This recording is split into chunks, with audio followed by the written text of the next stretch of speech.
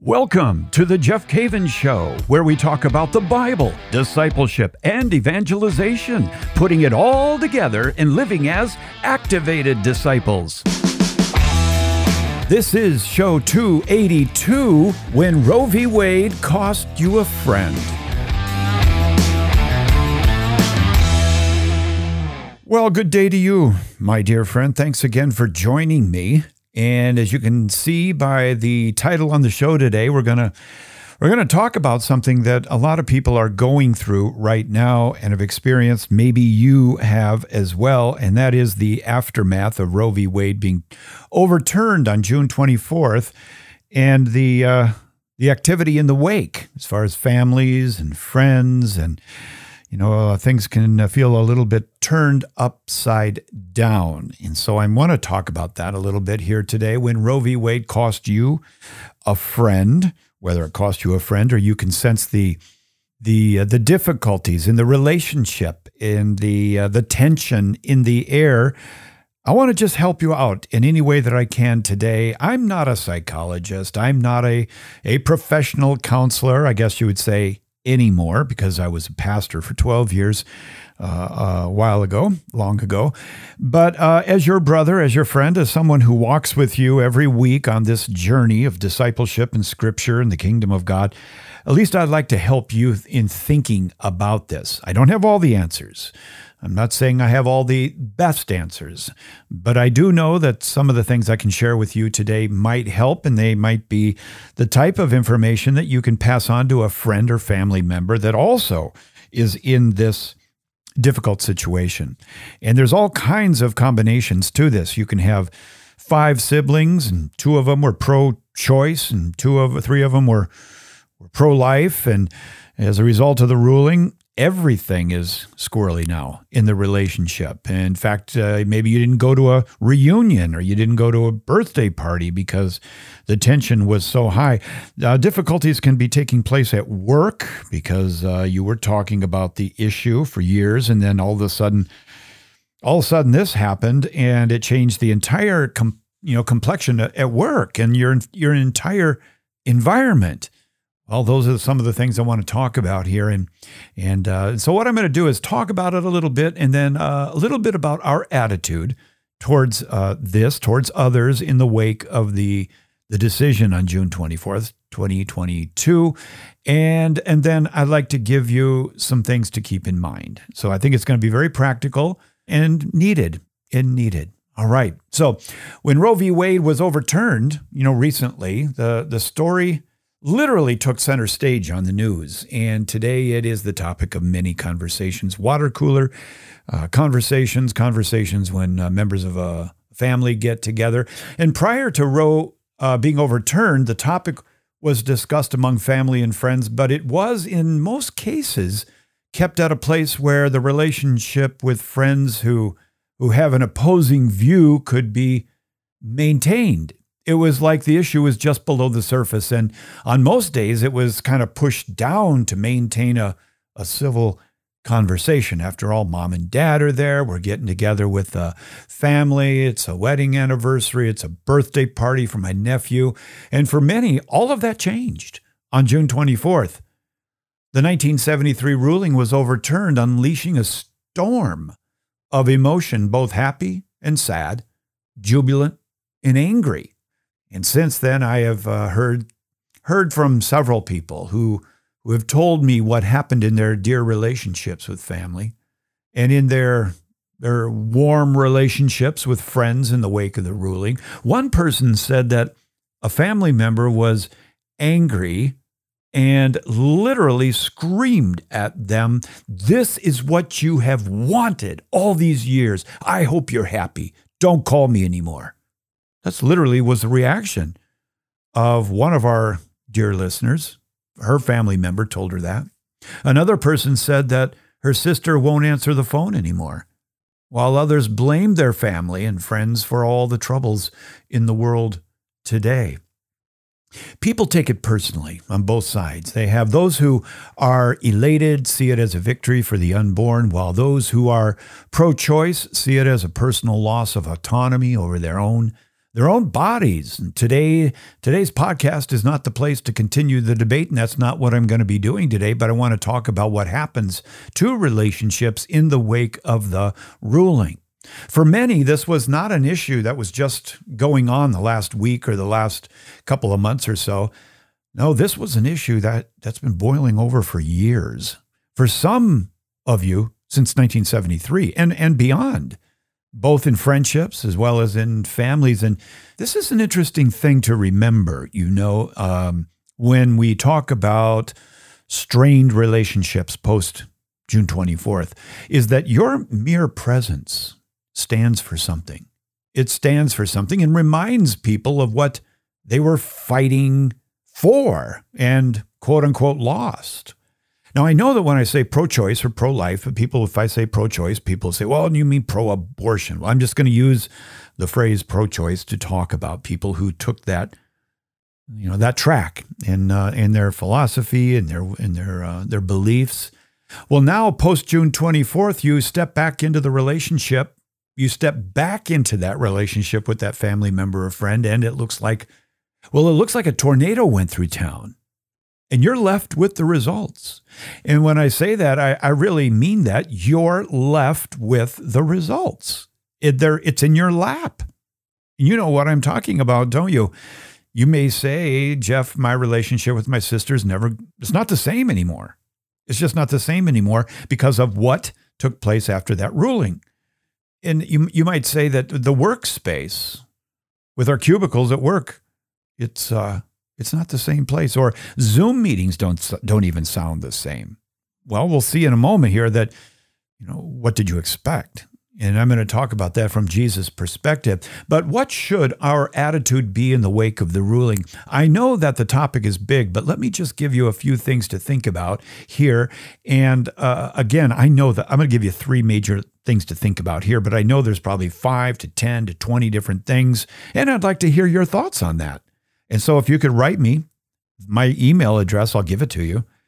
It's The Jeff Cavins Show, one word, The Jeff Cavins Show at ascensionpress.com. And in the show notes, they're going to be available if you want to make a comment on the show on Apple, Google. Love to get your support. Again, if you disagree with me, then that's fair too.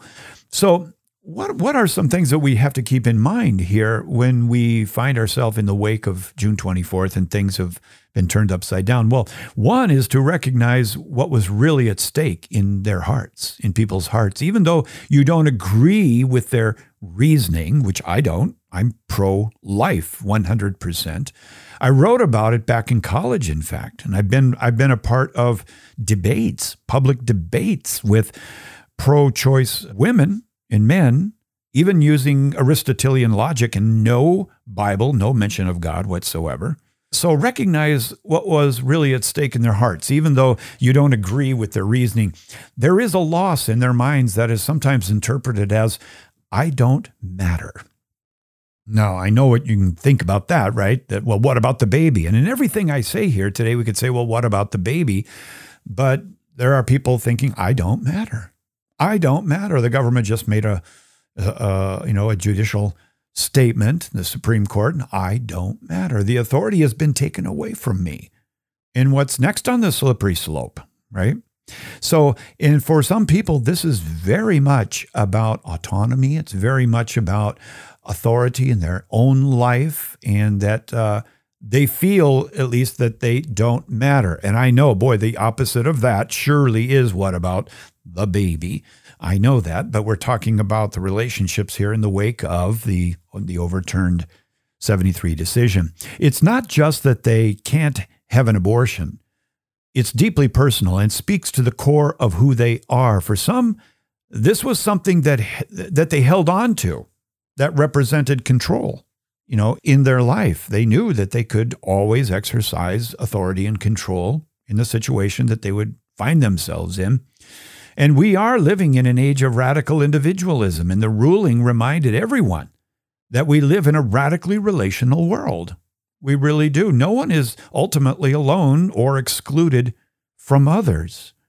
And so I just bring that up as one thing to remember, and that is that two people who are angry about this Supreme Court decision, it's not just a law thing.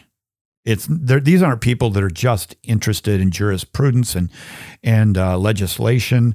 Not so much. I find that there's things behind this that are also in play, and that's just something to remember when you talk to people. The second thing is that the ruling may bring up pain, and this is a really important point here. The ruling may bring up pain from a previous abortion that they felt was over.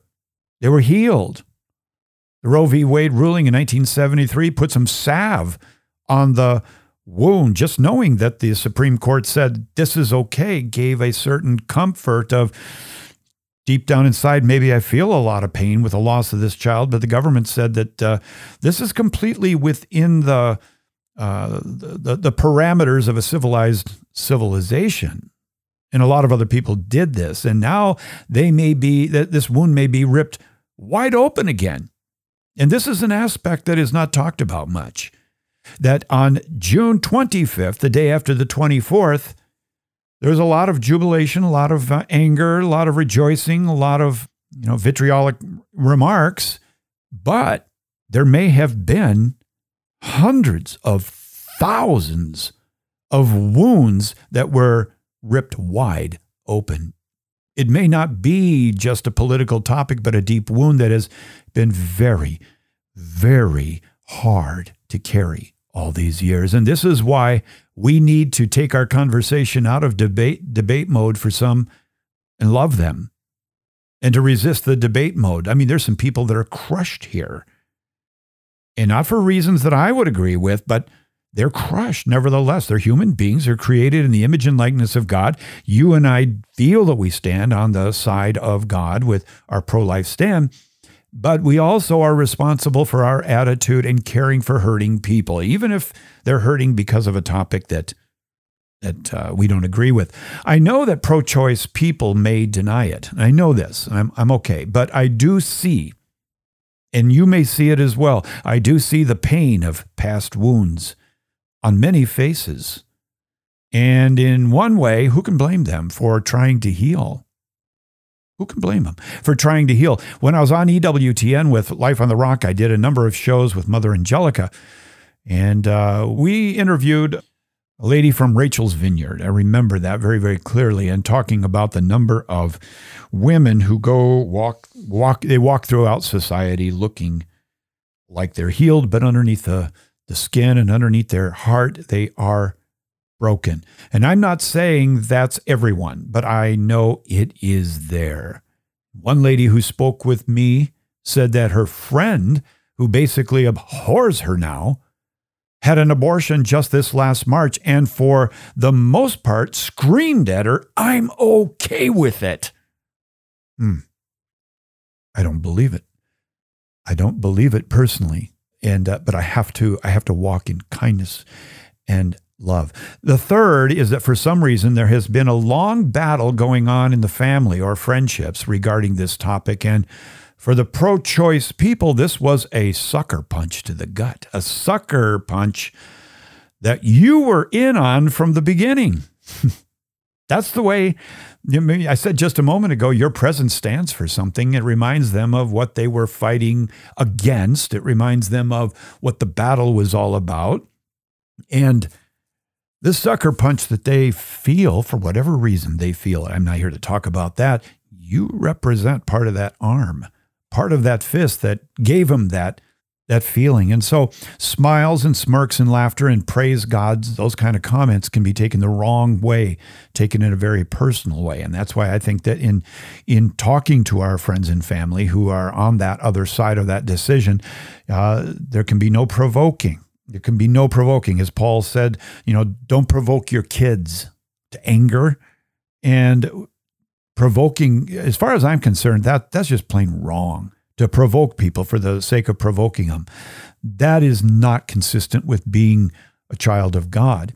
One person told me that their friend called them long distance and told them that they don't want to get together anymore. No more phone calls, and kids are not getting together to play when they get together. They're done. This is how deep it is. That's how deep it is. When I come back from the break, I want to talk a little bit about the nature of the gospel and some suggestions on what to remember when you are engaging in the conversation with some of these friends and family members of you. Oh, by the way, if you want to hear me every morning, you can go to the Hallow app and you can go online and sign up for that 3 free months. Every morning I give a devotional, every morning with Jonathan Roumie, who plays Jesus on The Chosen. And you can go to hallow.com/Jeff Cavins, sign up and get 3 months, then get the app, sign in, and give it a whirl. Also, remember, next June of 2023, Father Mike Schmitz and I will be leading, and by the way, the Swaffords are going to be joining us from Benedictine College.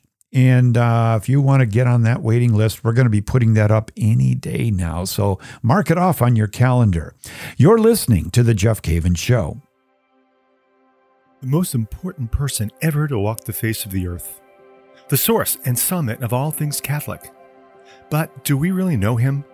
Hi, I'm Dr. Marcellino D'Ambrosio, sometimes known as Dr. Italy. For 30 years, I've taught about Jesus in Catholic University classrooms, on TV, and on radio. And I've been surprised at how Catholics, fascinated with so many of the unique features of the rich Catholic tradition, seem to take for granted the very basis of it all, the person of our Lord and Savior Jesus Christ. Some other Catholic Bible teachers I know have noticed the very same problem. So Jeff Cavins, Dr. Edward Sri, and I decided to collaborate on a groundbreaking study that would focus simply on the life and teaching of Jesus Christ, filmed on location in the land where it all happened. Those who take this journey with us will learn amazing new things about the gospel stories they thought they knew so well, about his family, his friends, his enemies, his miracles. But even more importantly, they will come to know Jesus in a new and astonishing way that will make a surprising difference in their everyday lives. This study, Jesus, the Way, the Truth, and the Life, helps you learn with all your senses. The videos filmed on site in the Holy Land will change the way you visualize the gospel stories.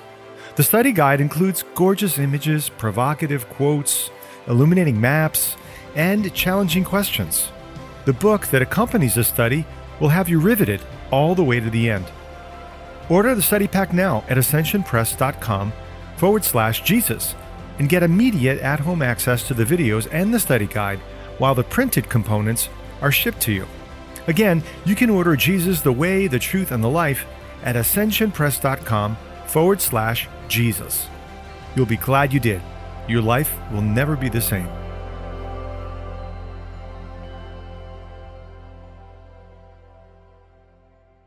Thanks for coming back. Okay, we're talking about a tough one, aren't we? It's a tough topic. When you lose friends because of the overturning of the Roe v. Wade decision. Maybe you haven't lost a friend, but sure enough, it strained some relationships, didn't it?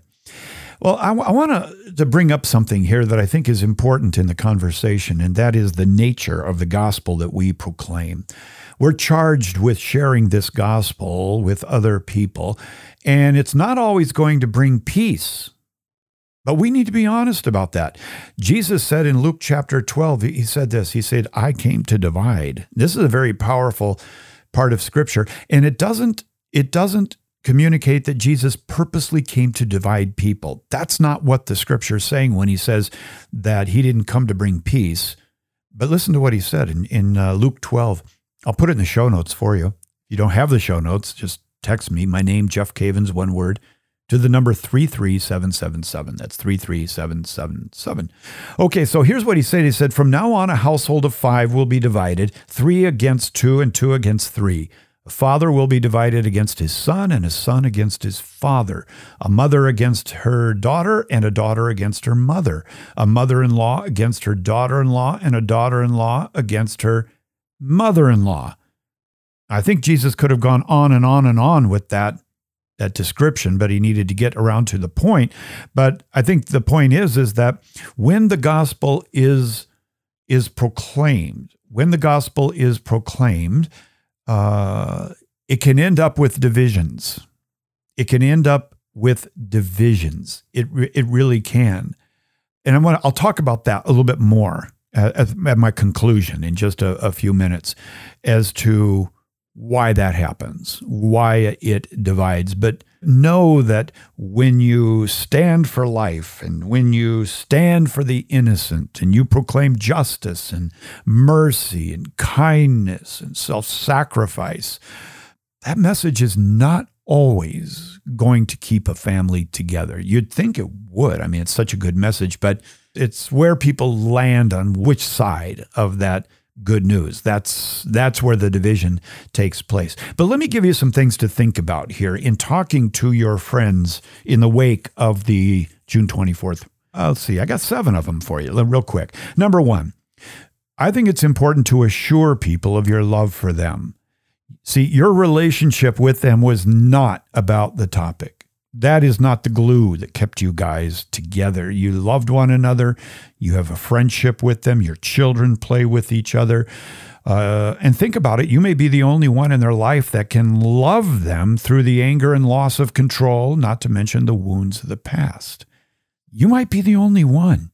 Don't bring this thing to a debate. Don't give up that relationship for being right, So assure them of your love for them. And you don't even have to say, in light of the overturning, I want you to know I love you. Just let them know, I love you. I really love you. I care about you. And I am so glad we're friends. I really am. People need love. And that's the first point of the kerygma. God loves you and has an amazing plan for your life. People need it.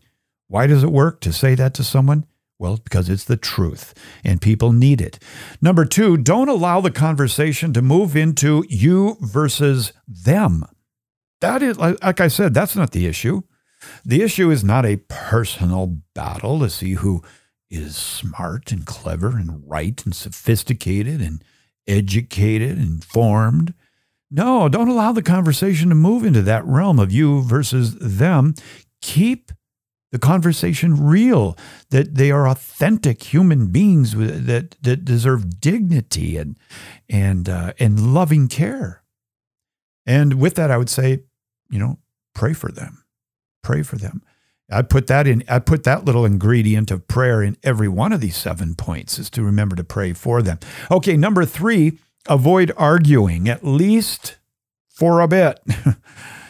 And I say that because people might want to continue arguing and it'll just get turned up a notch. But in situations like this in the past for me, I've avoided arguing, at least for a little bit. Demonstrate the peace and the love that Christ gives you. Demonstrate it. Walk in it. Love with it. But I don't think in the wake of June 24th, arguing is going to be fruitful. Number 4, a big one here. It's important for you, my friend, when you're with family and friends in the wake of this, be patient. Be patient with people, realizing that their response doesn't come from an easy place, but most likely a difficult place. If my hypothesis is true, and from what I've heard from Rachel's Vineyard and other ministries around the country, there's a lot of hurt people. A lot. I just talked to a good friend of mine who told me that his daughter is in prison for murdering their child. That can't be easy, no matter what the reason was. I'm not talking about abortion. I'm talking about killing their child after birth. They're both just as egregious, but to be in that situation, to have gone through that situation. I have never gone through that. I cannot imagine what happens in the minds and the hearts of people who have been a part of this. And so I think it's just so important to be patient and to realize that response that they're giving you doesn't necessarily come from just a judicial response, but a very deeply, deeply personal response. Even so deep that they might not even be able to articulate it. They might even explain it away. Number 5, I mentioned a sense of loss and control in the lives of those who hold a pro-choice stand. You can lovingly introduce them or remind them of the kerygma. not in a theological treatise or say, let me tell you some truths about the Bible here, but in regular conversation to be able to mention to them in a loving, gentle way that God does love you and God has a plan for your life. And sin does get in the way of this plan, and God loves you so much, he died for you. And I just know that this proclamation of the gospel works in a very, very powerful way. Number 6, recognize that their pain and anger isn't about laws.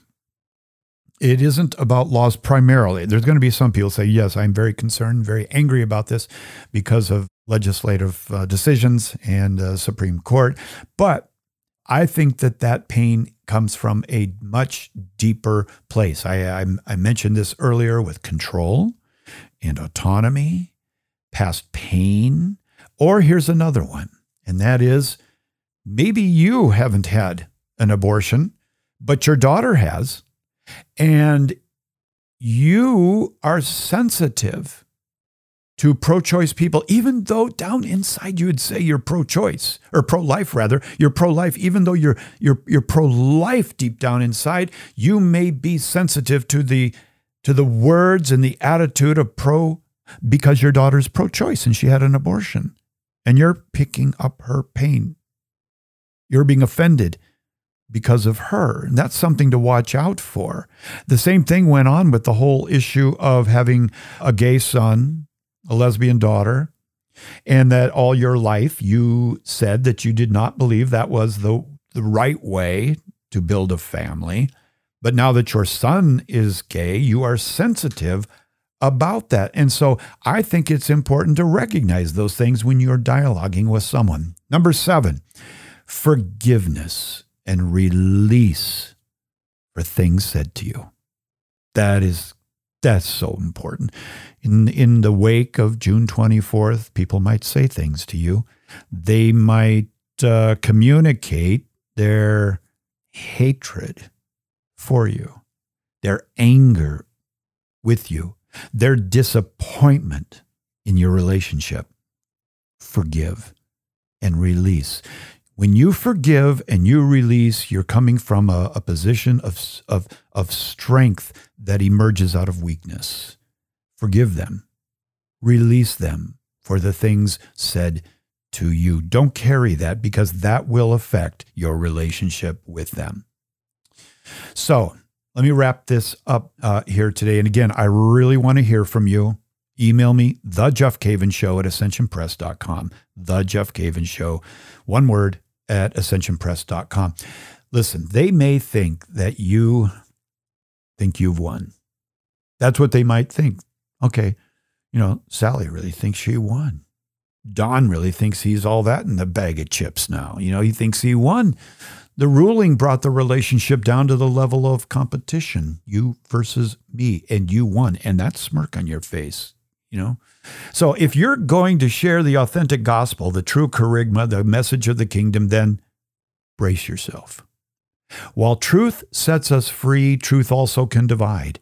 Truth left to itself doesn't divide. Truth left to itself doesn't just divide. Truth divides based on what side of it your friends and family land on. This, my friends, this is why I believe the majority of Catholics don't share the gospel with other people, because there is some sense inside that this truth could divide relationships, and they don't want to share with anyone. By the way, just keeping it real. And so for the gospel to end up in division, you don't have to be snarky. The message is alive and will create division when unleashed in the wild. But you got to be prepared for that. And that's what I'm hoping I'm doing today, is giving you at least some suggestions.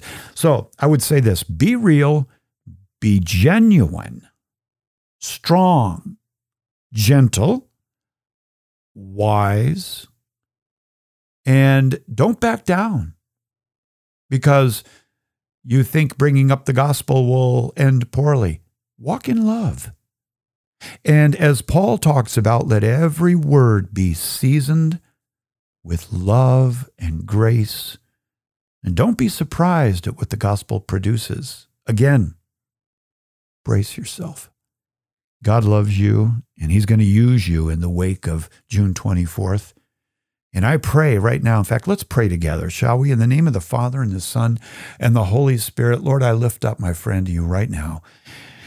And Lord, here we are in the car. Here we are jogging, taking a walk, and I lift them up and I pray, Lord, that you would give them the words, the wisdom, the heart to re-engage in a relationship that is strained because of the wake of June 24th.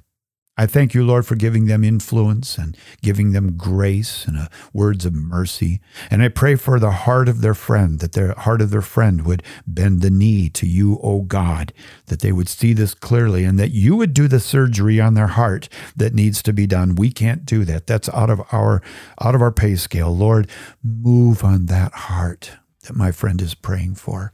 We pray this in Jesus' name.